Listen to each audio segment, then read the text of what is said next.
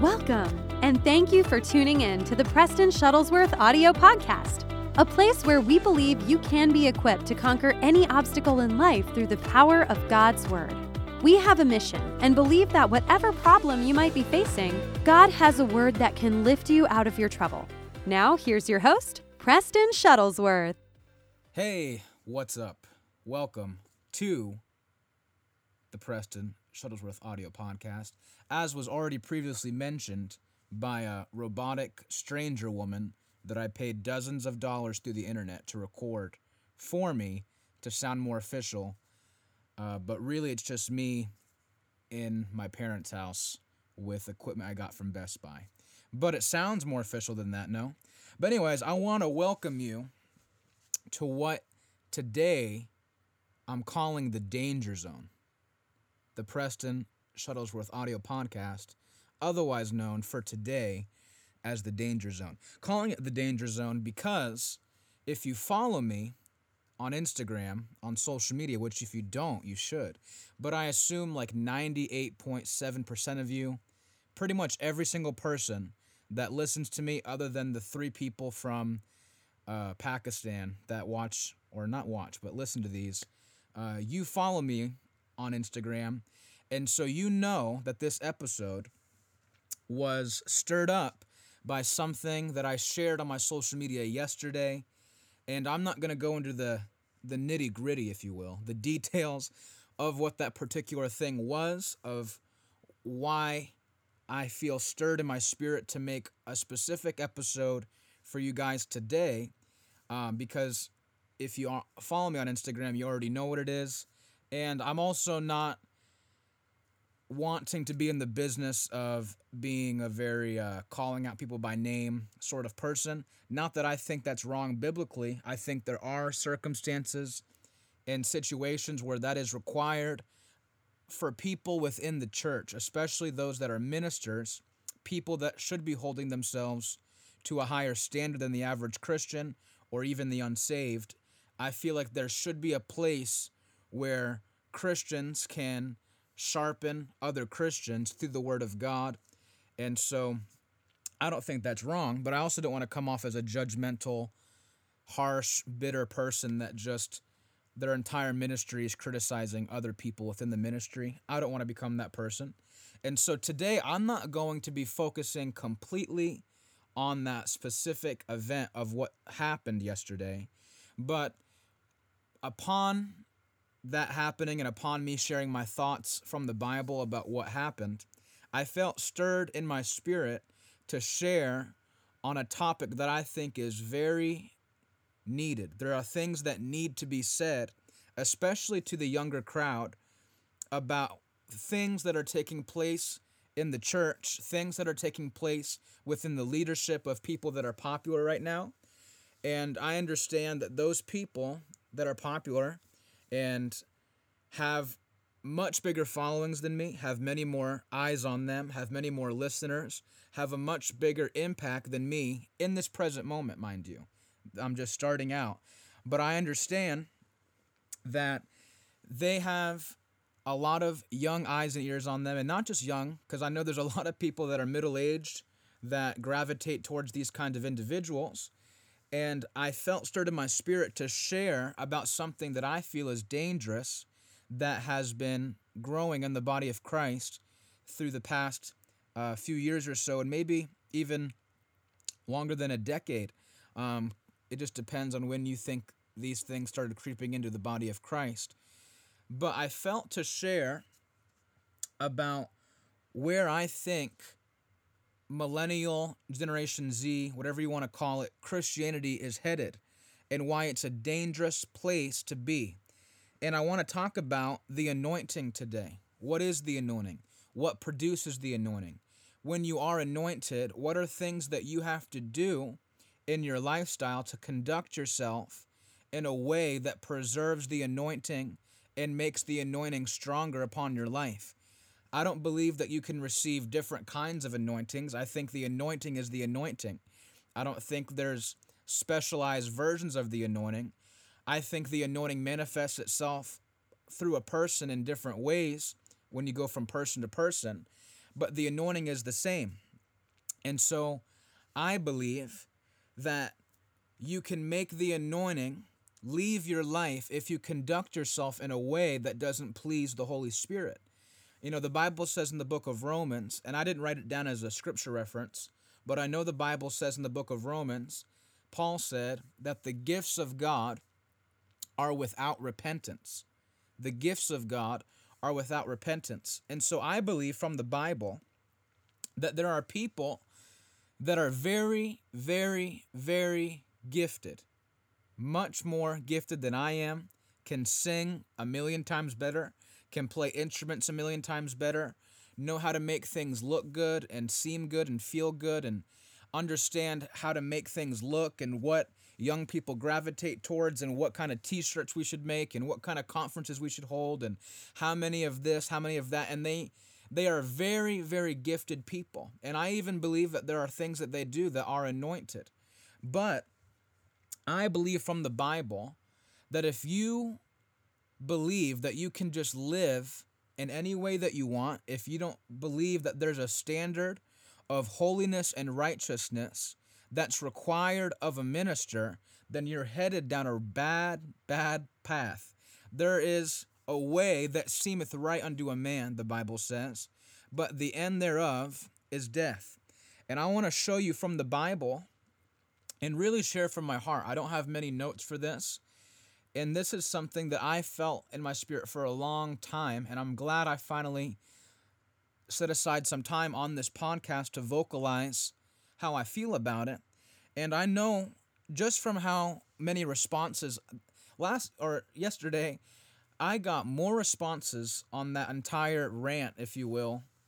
I got more responses and more interaction from that than anything I've ever done, preached or said on my social media, any thought I've ever shared, anything. I got way more response probably than anything I've ever done just from sharing how I felt about that issue. And so today I understand that there are people that want to live holy.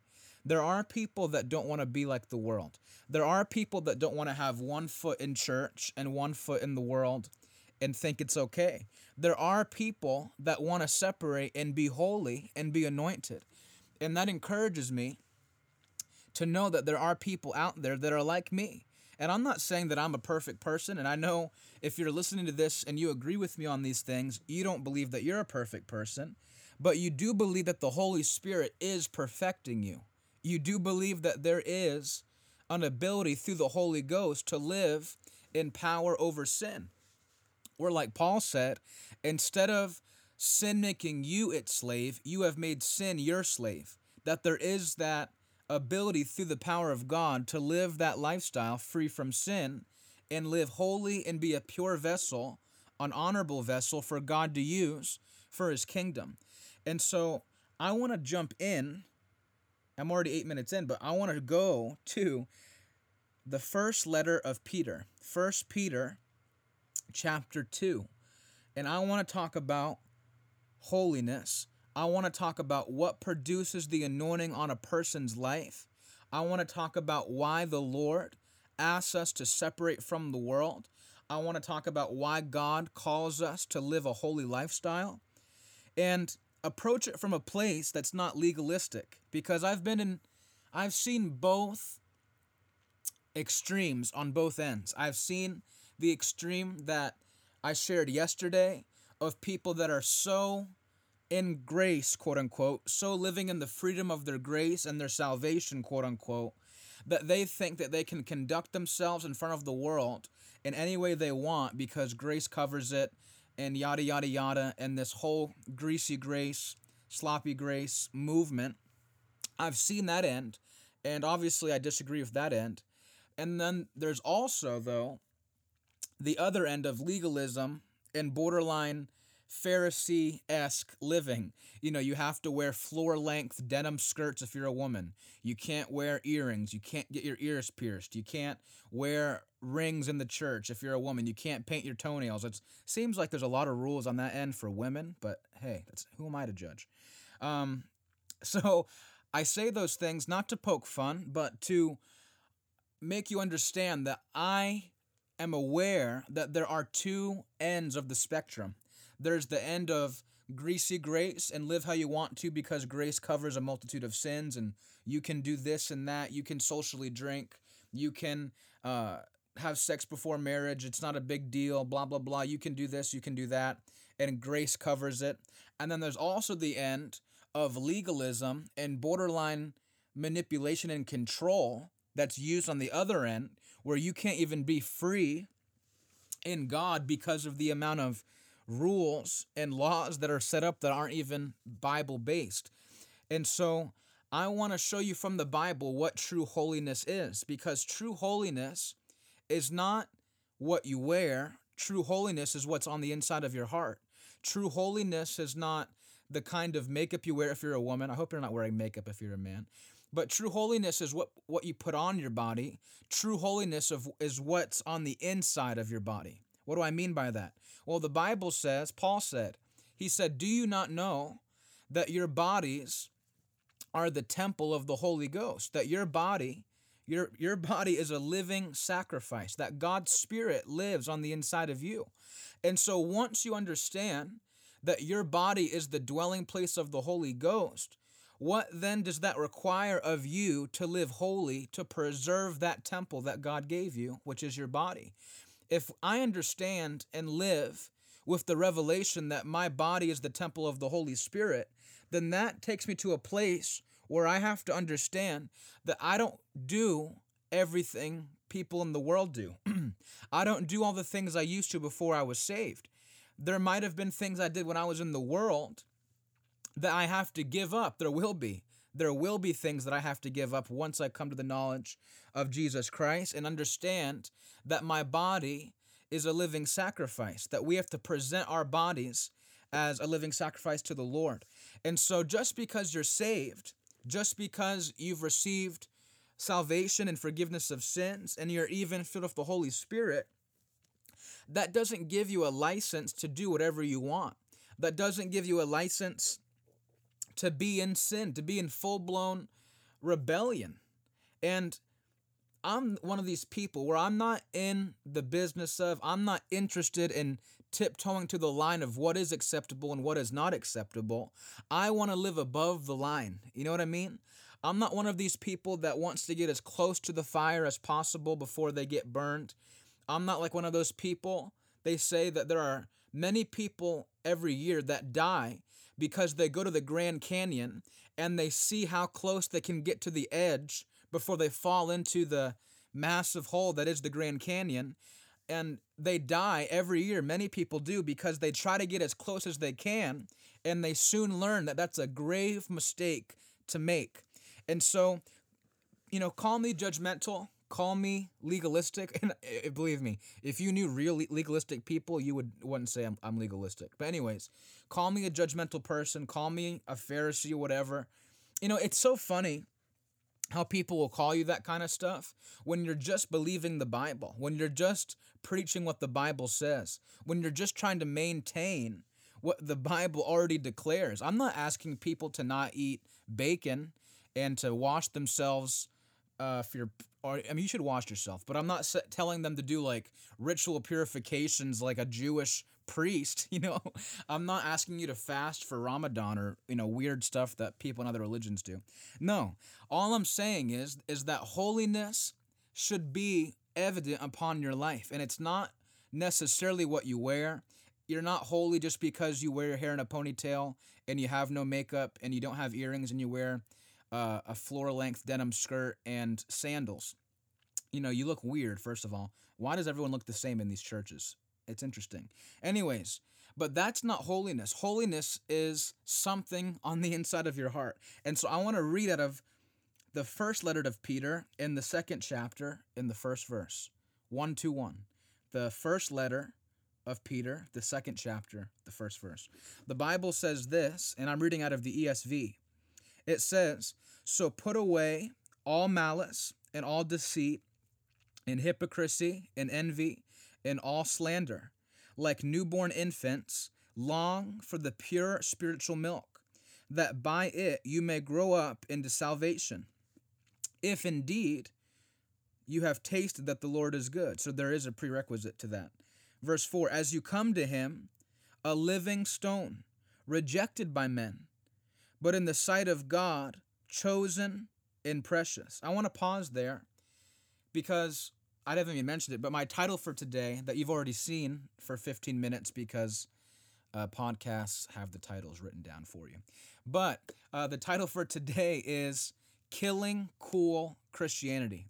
And I love that verse there in 1 Peter 2 where it says, as you come to him, a living stone rejected by men, but in the sight of God, chosen and precious. And so one thing you have to understand about holiness and when you come to the Lord is that holiness requires you being rejected by humanity.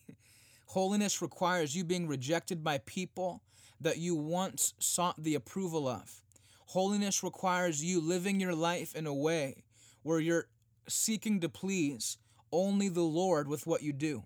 Because though you're rejected by people, though the people that you used to live and crave their attention and their likes and their comments about how great you are and this and that, now that you've come to the Lord, you don't care if they reject you. You don't care if no one goes with you. You've decided to follow Jesus. And that's what holiness is. And I have a grave concern.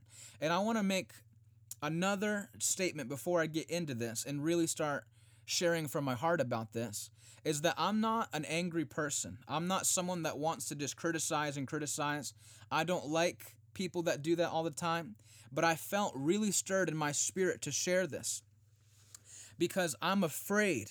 I'm not afraid in the sense of like demonic fear, but I have a fear that my generation will be led by these people that don't value the holiness of God and the purity of God. And what they're really after is celebrity status. What they're really after is the approval of men. What they're really after is status. What they're really after is pop culture. What they're really after is being friends with Justin Bieber and Kim Kardashian and blah, blah, blah, blah, blah. All they really care about is being liked by everybody. But one of the pinnacles of Christianity, one of the pinnacles of dying to yourself is understanding that when you decide to follow Jesus, they will hate you because they first hated Christ. Jesus said that. He said that they'll hate you because they first hated me. And so one thing that I want to preach to you and just talk to you from my heart from today is there needs to be a death, a killing of this cool Christianity movement, that it's just about how you look. It's just about how cool your t-shirts look. It's just about how it feels. It's just about how it sounds. It's not about the spirit behind it. It's not about the motive of your heart. It's not about you having a clean hand and a pure heart, for only those shall see God. Only those shall ascend the holy mountain and see the Lord. But that's what the Bible requires. It's not about how it looks. It's not about how it feels. It's not about the goosebumps you get on your arm because the melodies sound so good. It's about the heart of the individual behind the ministry. And as long as people desire the approval of humanity, as long as you're living for people to accept you and to like your Instagram post and be accepting of you being a preacher or a worshiper, and you don't really care if people are discipled, you don't really care if people are filled with the Holy Spirit in your meetings or your concerts, all you're trying to do is sell out tickets and sell out auditoriums and have the best light shows and have the best this and the best that, but at the end of the day, was Christ really magnified? Was Christ really glorified? Were disciples made of the people that you sold those tickets to? Was there actually an impact that was made on their lives? And I'm not saying that there hasn't been. I'm not saying that there aren't people that have pure hearts and there's not people that actually care and want people to be changed in the music and things like that. But what I'm seeing is a desire so much to be liked, so much to be accepted by these people that could care less about you. Why live for the approval of people that don't even care about you? That if you actually accomplished your goal, if you actually reached the pinnacle of what they call success, the pinnacle of what they call being a winner or being rich or being successful, you reach the pinnacle of it and you realize you're as empty as you were before. You realize that it doesn't matter what they think. For true holiness is rejecting the will of man. It's rejecting the desire of mankind for your life and saying, Lord, I want to live pure. I want to live holy. Father, I want to be anointed, and I understand that the anointing requires great effort. You know, one thing I did last year, and I loved it so much, and I want to go back, was in Washington, D.C., they have a pretty new museum. I think it's only a few years old now, but it's called the Museum of the Bible, and it's amazing. If you've never been and you're close and within driving distance, you should make the trip and go. It's awesome. But one of the things they have, one of the exhibits that you can look at when you're there at the Museum of the Bible in Washington, D.C., is they recreated Bethlehem, Jesus' hometown, on one of the floors of the museum. And they have, like, kind of like Colonial Williamsburg or Jamestown. You know how they have those people that dress up periodically, and they're not supposed to break character, but they're supposed to tell you, like, facts about the town, of how the people lived and what foods they ate and things like that. And so they have that in the Museum of the Bible for Bethlehem. And it's kind of cheesy, it's kind of corny. But there was one part that I thought was so powerful, and it was the olive press. There was an olive press in the town of Bethlehem. Most towns in that day and age, in that culture, in that area, had olive presses in their towns. And so they would take the olives and they'd put them almost like on this grindstone, this machine that as you turn it, it's a stone, a big stone that turns, and it grinds these olives down to get the olive oil that will be used for the people. And one of the most powerful things about this demonstration that this guy was doing, it was like this white guy from Cleveland, but he was a quote unquote Jewish citizen of Bethlehem. But you know, he did the whole presentation, and he was talking about how there's 3 levels of the oil that they would extract from these olives through this mill or this olive press. And he said the first oil that comes out of the grindstone would be used, it was the most pure oil, and it would be used in reserve for the temples for the priests to anoint with oil. That was the first type. And then there was the second type. The second kind of oil was used for food. It was used to cook. It was used to bake bread. It was used for various things, for kitchens and stuff like that. But then there was the third press. The third press of the olive oil, it came out red, because what they would do is there would be no olive pieces left to grind, but it was actually the seed of the olive, the pit of the olive that was left. And on the third press, the third go around, it would be a reddish color. It would have a reddish hue to it because the seed or the pit of the olive was red. And so on that third press, when they ground down these olives, there would be a reddish oil that would come out. And I love this part because they said that they would use that oil to light their lamps in the temple.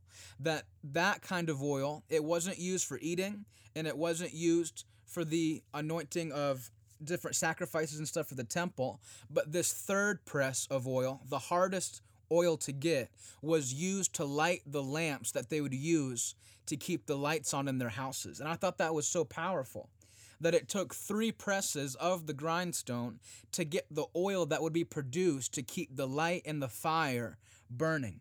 And so I felt so implored of the Lord, so stirred in my spirit to share with you that the anointing of God takes sacrifice. The anointing of God will require you to walk away from things. The anointing of God will require you to step away from things that you thought were valuable, things that you thought would be a part of your life, your whole life. And God will say, walk away from it.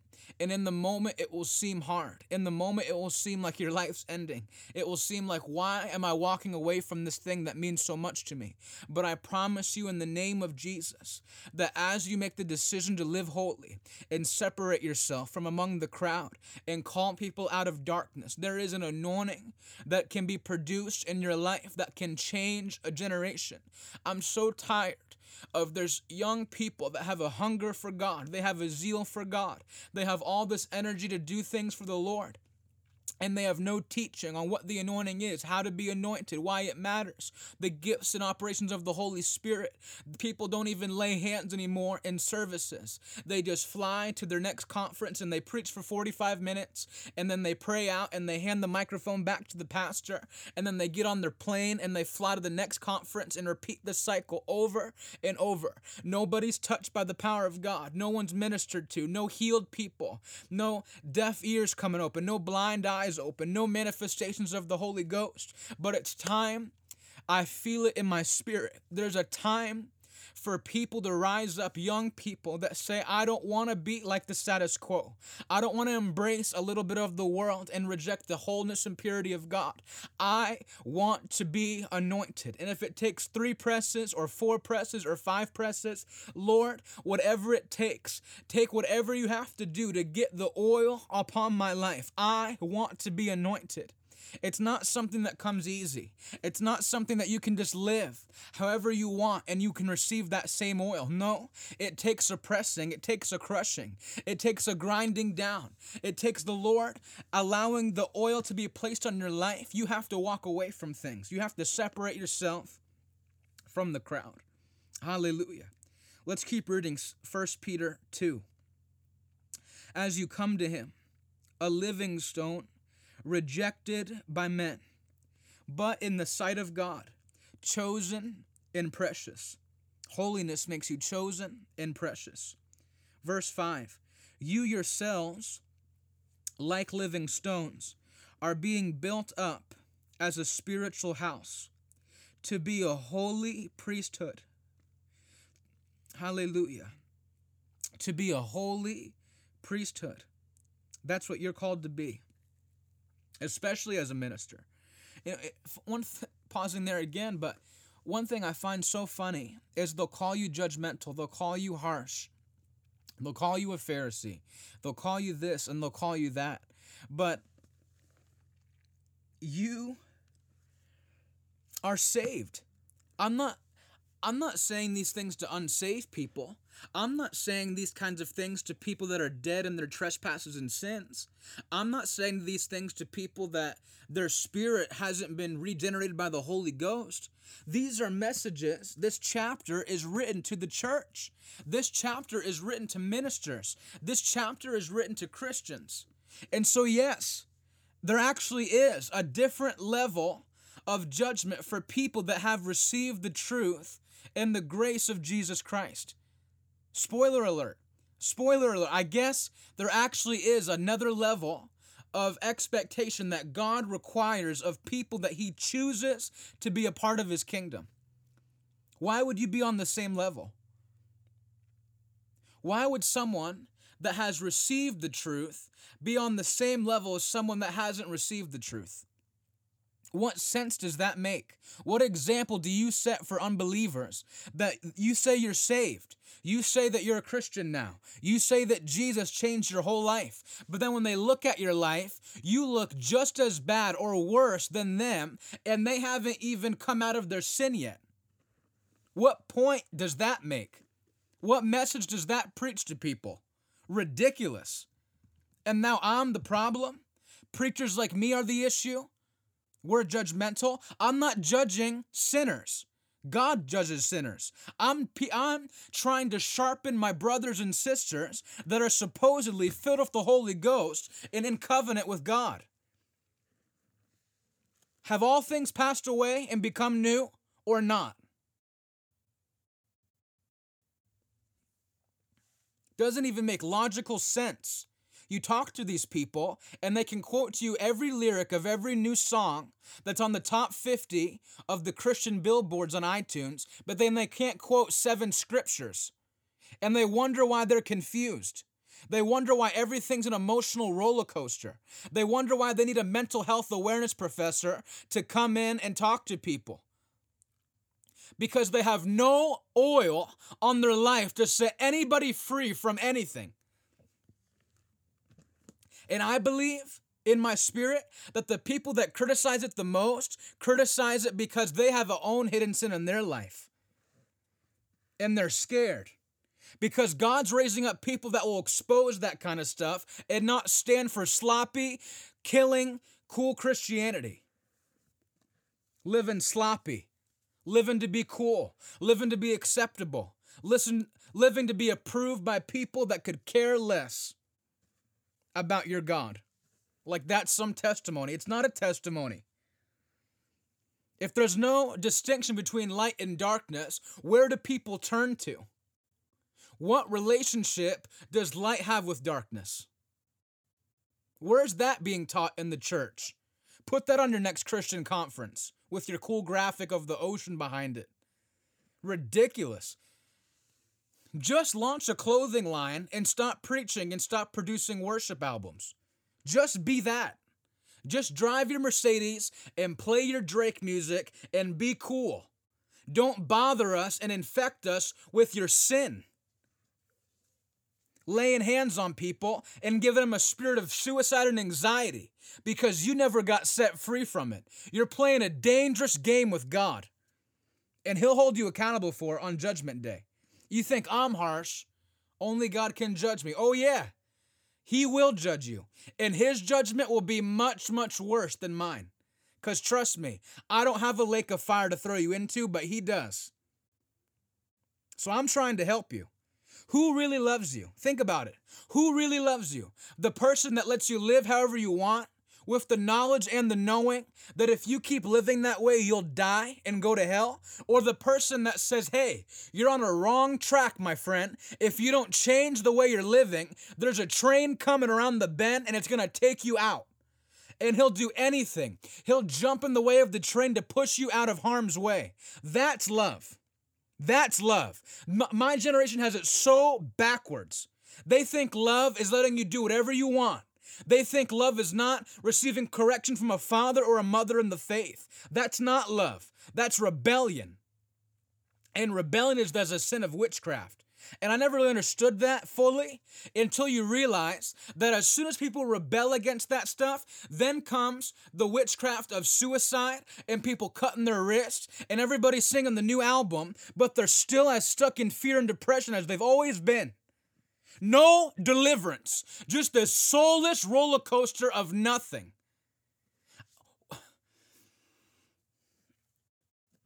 Why go to church every Sunday? Why wear the t-shirt? Why be a part of it if you're the same person you've always been? Why? To put on a facade?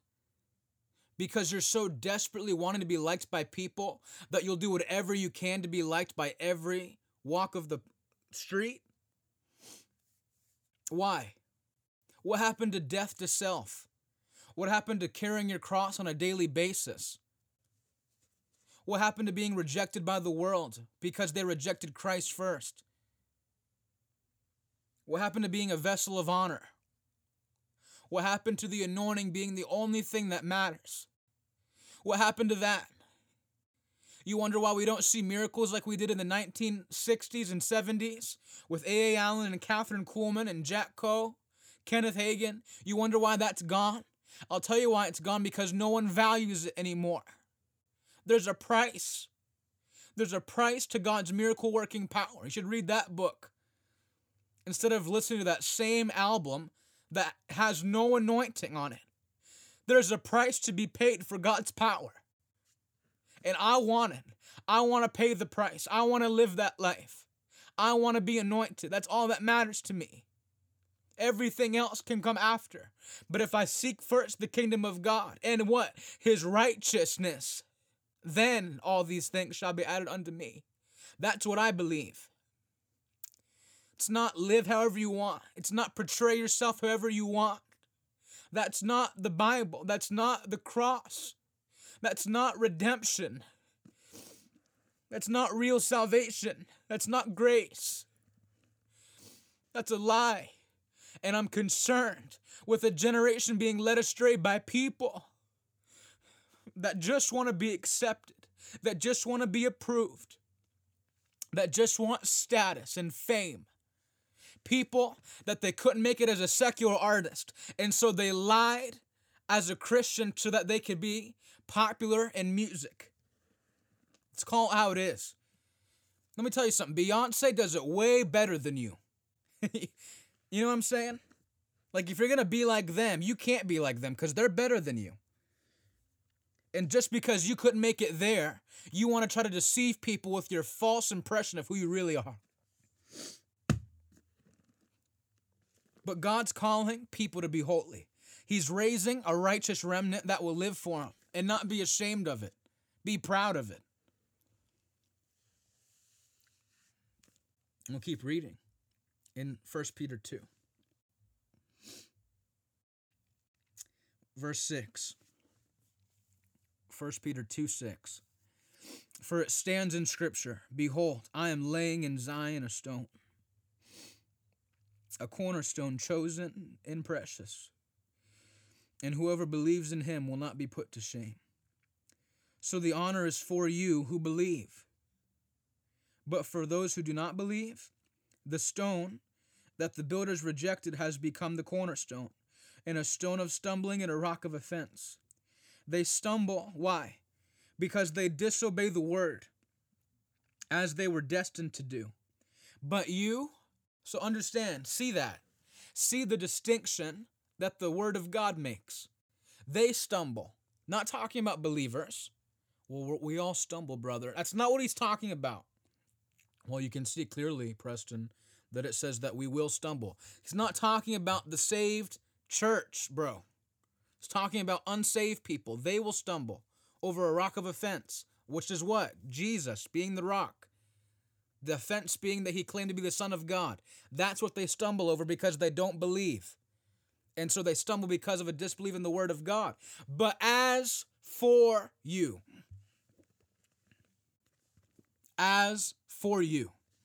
meaning you and me, if you're saved. If you're not saved, we can pray at the end of this podcast together. I'll give that opportunity. But as for you, child of God, son of God, daughter of God, as for you, verse 9, you are a chosen race, a royal priesthood, a holy nation. Where is this being preached? Why do you have to scramble through 70 podcasts on a cleaner kitchen and relationships and how to have a better marriage and blah, blah, blah to get to holiness, righteous living, purity? Because it's not cool? Because it doesn't work as a graphic on your next t-shirt, you joker? Casually drinking, posting lewd photographs on your social media? You should be ashamed of yourself. I'm not talking about rappers. I'm talking about ministers of the gospel, worship leaders, people in positions of authority and influence that God has given a gift, and they throw it away to be accepted by people that don't care about them. And then they deceive a whole generation and hook them in with junk.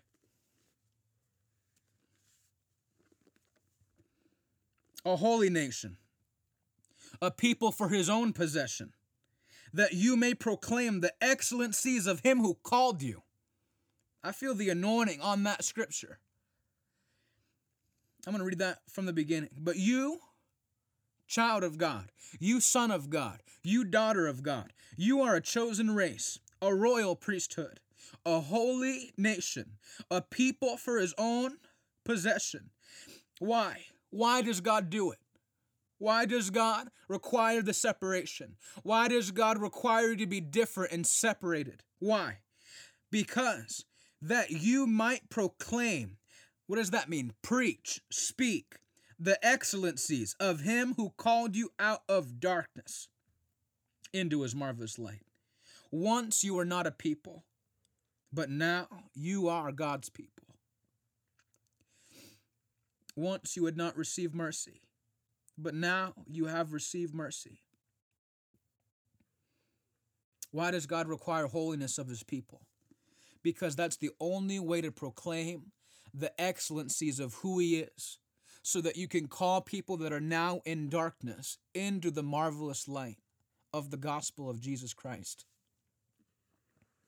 How can you deliver someone from something that you haven't yourself been delivered from? How can you set people free from anxiety and depression and suicidal thoughts while you're on a bed with a gun to your head. And you do the dance, and you know how to do the shout, and you know how to play church. You know how to make it seem like you're on the right track. But on the inside, you're dying. On the inside, your sin is eating away at your soul. And because of wanting to be cool, because of wanting to be accepted, because of wanting to be a part of the status quo and be popular, you allow it to waste away at your mind and your spirit and your soul and your body. It's a demonic attack. And it has to be broken. Holiness, purity, righteous living, separation. That's what produces the anointing. I want to be a part of that third press of the olive oil. I want to have that oil upon my life. I want my lamp to always be burning. Father, allow everyone that's listening to this podcast right now, allow their lamps to always be burning. Father, allow no enemy to extinguish the flame that's on the inside of them. Father, I pray in the name of Jesus that the fire of the Holy Ghost that burns on the inside of them now is but a spark in comparison to where you're going to take them, to how hot they will burn, to how big that flame will be. Allow that light to never go out. Allow that fire to never grow cold. In Jesus' name. I want to be anointed. I want to be anointed. When I pray, Father, I want to be anointed. I prepare messages. I prepared for this. I read. I have things in my spirit. I have an outline sometimes. But most of all, I want to flow in the Holy Ghost. I want to be anointed. I want God's Spirit to speak through me. I don't want some well-articulated etiquette message that has no power. I like what Paul said. I didn't come to you in the excellency of man's speech and enticing of words, but I came to you in the power and the demonstration of the Holy Spirit. That's what I want. I know if you're listening to this and you've gotten to this far, that's what you want. Live for the Lord. Live righteously. Separate unto greatness. And God will use you in this last period of time. I promise you. Hallelujah. Hallelujah. I want to read verse 16 of 1 Peter 2. Listen to this. Verse 16. Live as people who are free. Man, I could just stop there. Live as people who are free. Live as people who are free. A lot of Christians with a lot of chains. A lot of Christians that know how to play the character of being a Christian. A lot of Christians that know how to use Christianity for a platform. A lot of Christians that know how to use Christianity for attention. But they got the same chains that they've had for years and years and years. What breaks that? Isaiah 10:27. The anointing breaks every yoke of bondage. The anointing breaks it. And how do you get that? How do you get that force that breaks every chain of bondage sent from the enemy? How do you get rid of them? How do you live holy? How do you maintain a word life and a prayer life? The word. People don't know the Bible anymore. Just from me putting out this kind of podcast, I know I'll get backlash for it. I know I'll get people that will unfollow me on Instagram and think I care. I don't care, man. You're not going where I'm going. We don't want the same things in that case. I love you. I hope the best for you. I pray God increases you and uses you. but we're not headed down the same track. I want to be anointed. I want God to be evident on my life. That's what I want. I don't want to come on here once a week and give you some recycled, dead, dry thing. I don't want to have to go on sermons.com like these guys do. I know they do. They've told me they do.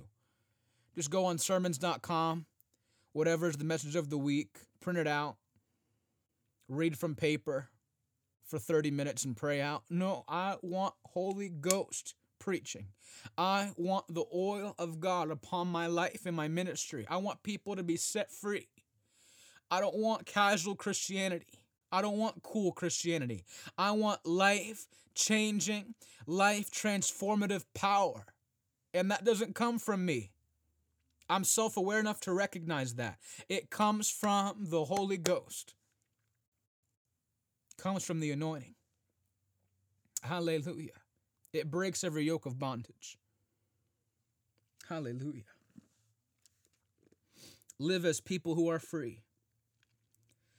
Not using your freedom as a cover-up for your evil.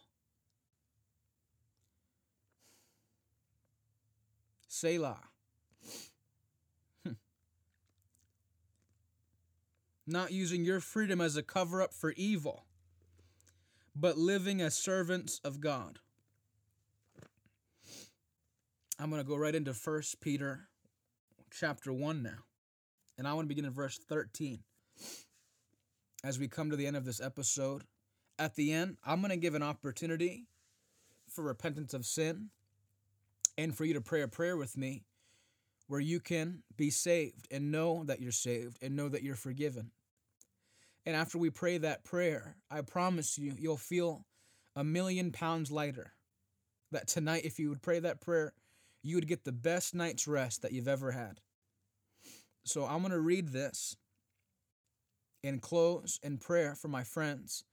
And I'm going to give that opportunity for everybody. And if you don't feel the need to pray that prayer, you're saved. I know a lot of saved people listen to these episodes. I'm going to pray for you that God would give you an anointing so strong and so great in this last hour of time that He'd use you to be a marked difference in His body in this last period of time. That you won't be a part of the status quo.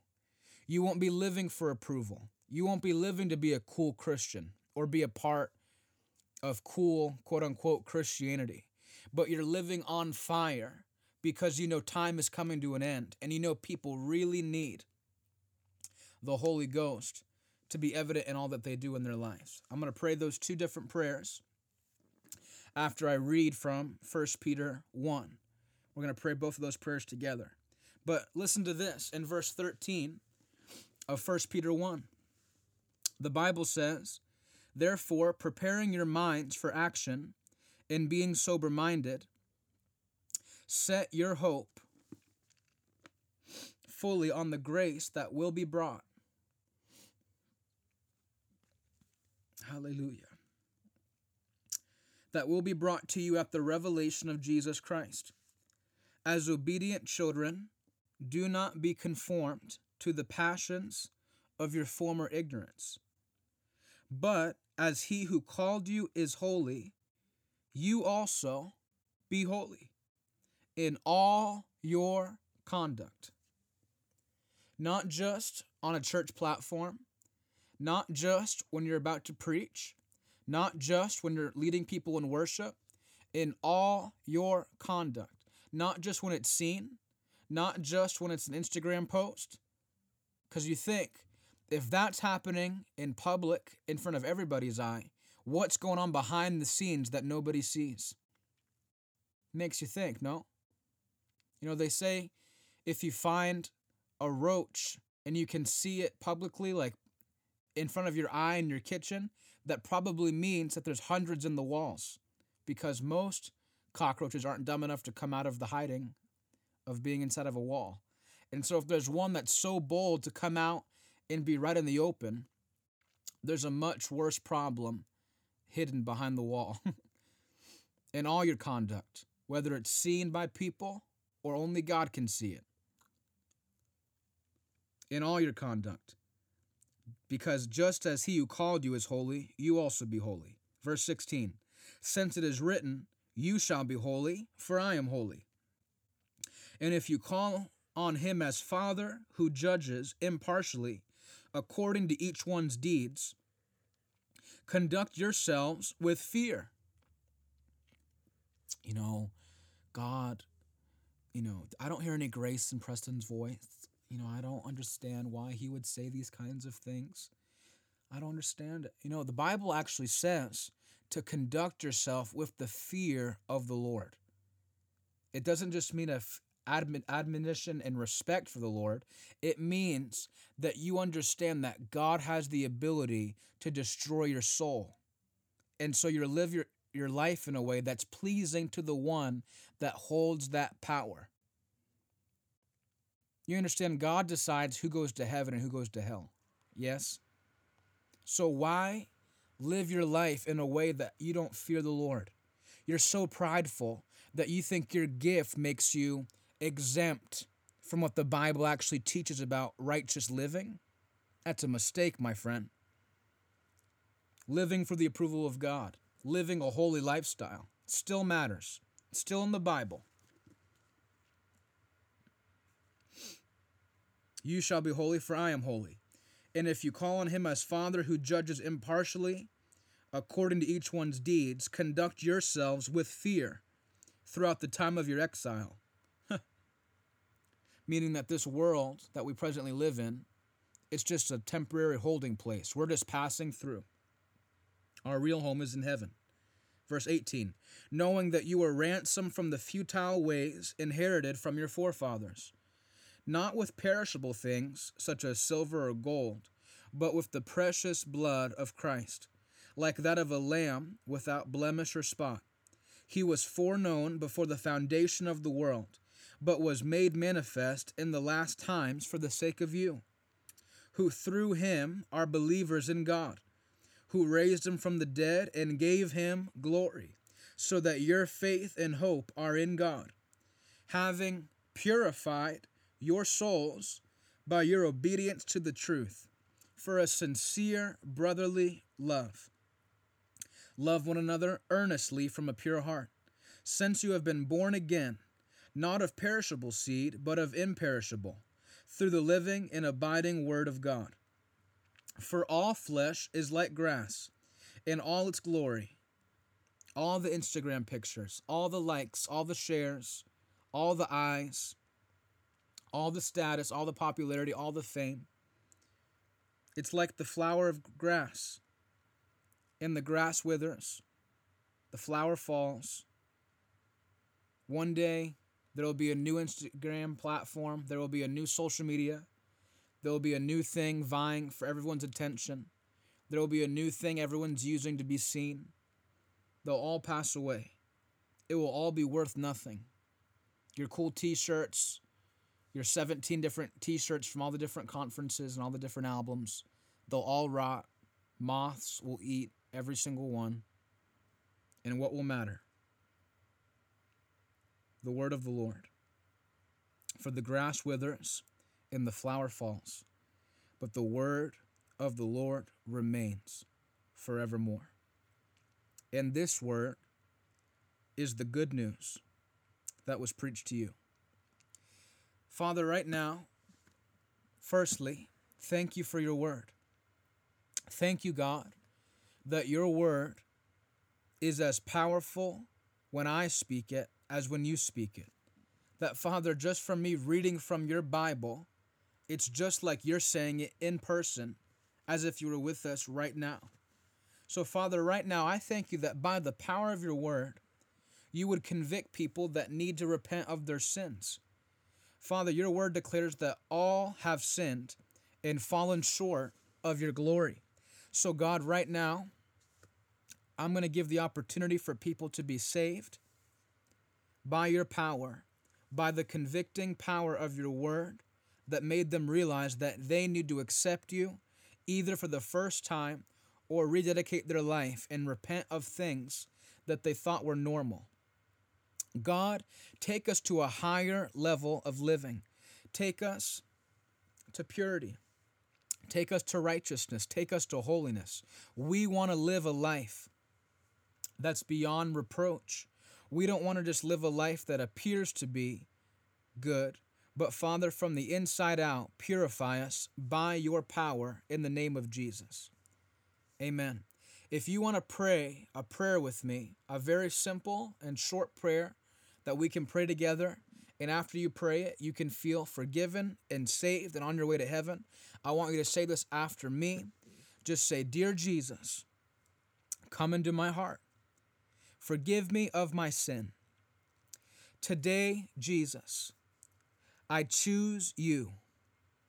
I choose to serve you. I choose to reject the ways of the world. I choose to reject what the world calls success.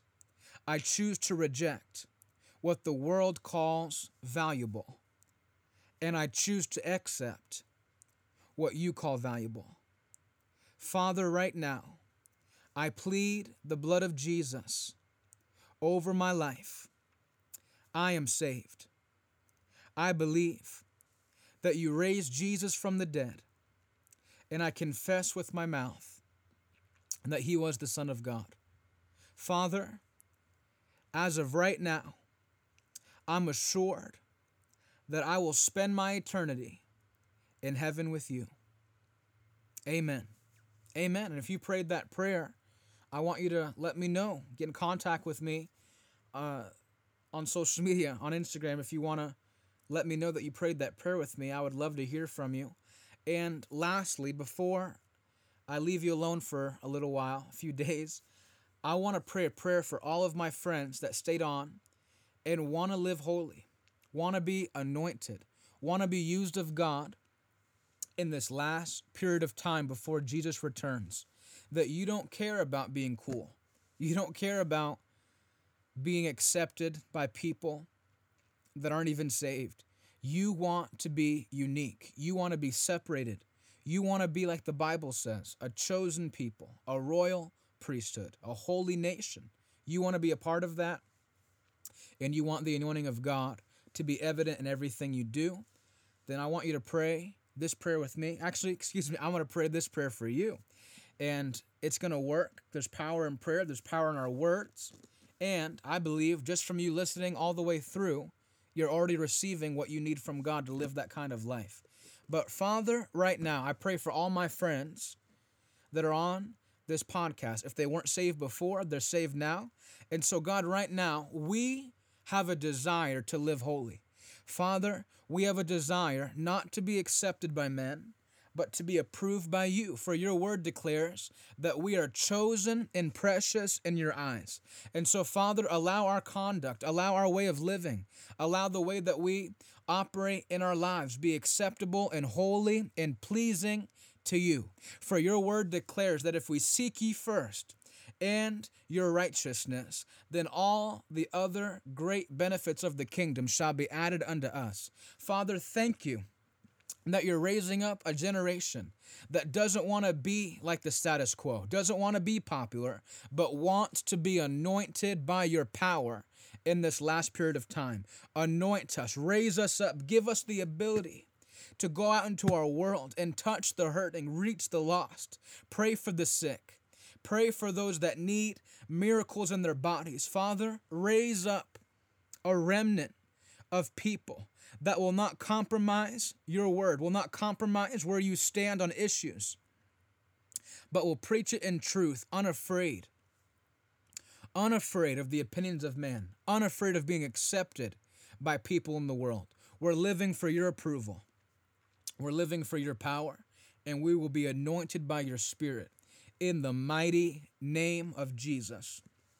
And everybody said, amen. Amen. I want to make it clear again at the end of this that I'm not a jerk. I'm not someone that likes to just criticize and criticize and criticize.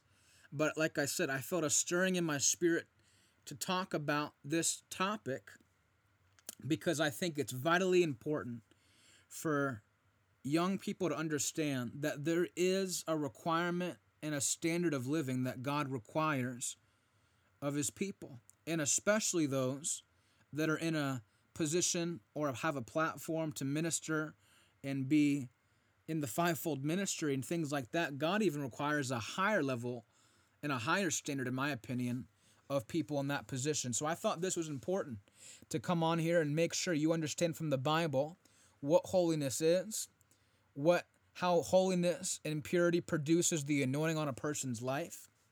And don't be deceived by all these appearances that modern Christianity goes for. What looks good, what sounds good, what feels good.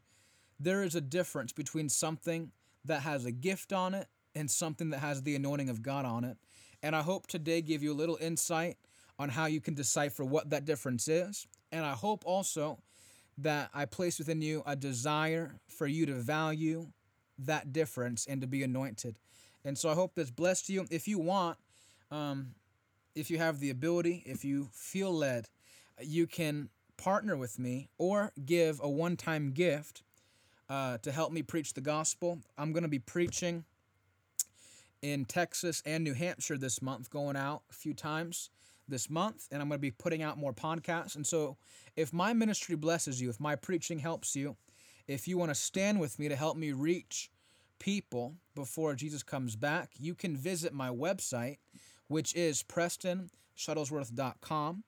And through that website, there is a giving tab where you can put your information there and partner with me every month and stand with me at a monthly level, or just a one-time gift if you feel led to do that. And so again, my website is PrestonShuttlesworth.com. And if you feel led to give, I want to thank you ahead of time for your partnership, and I want you to know that I love you. And until I talk to you guys again, I want you to know finally that God loves you, I love you, and I'll talk to you guys soon.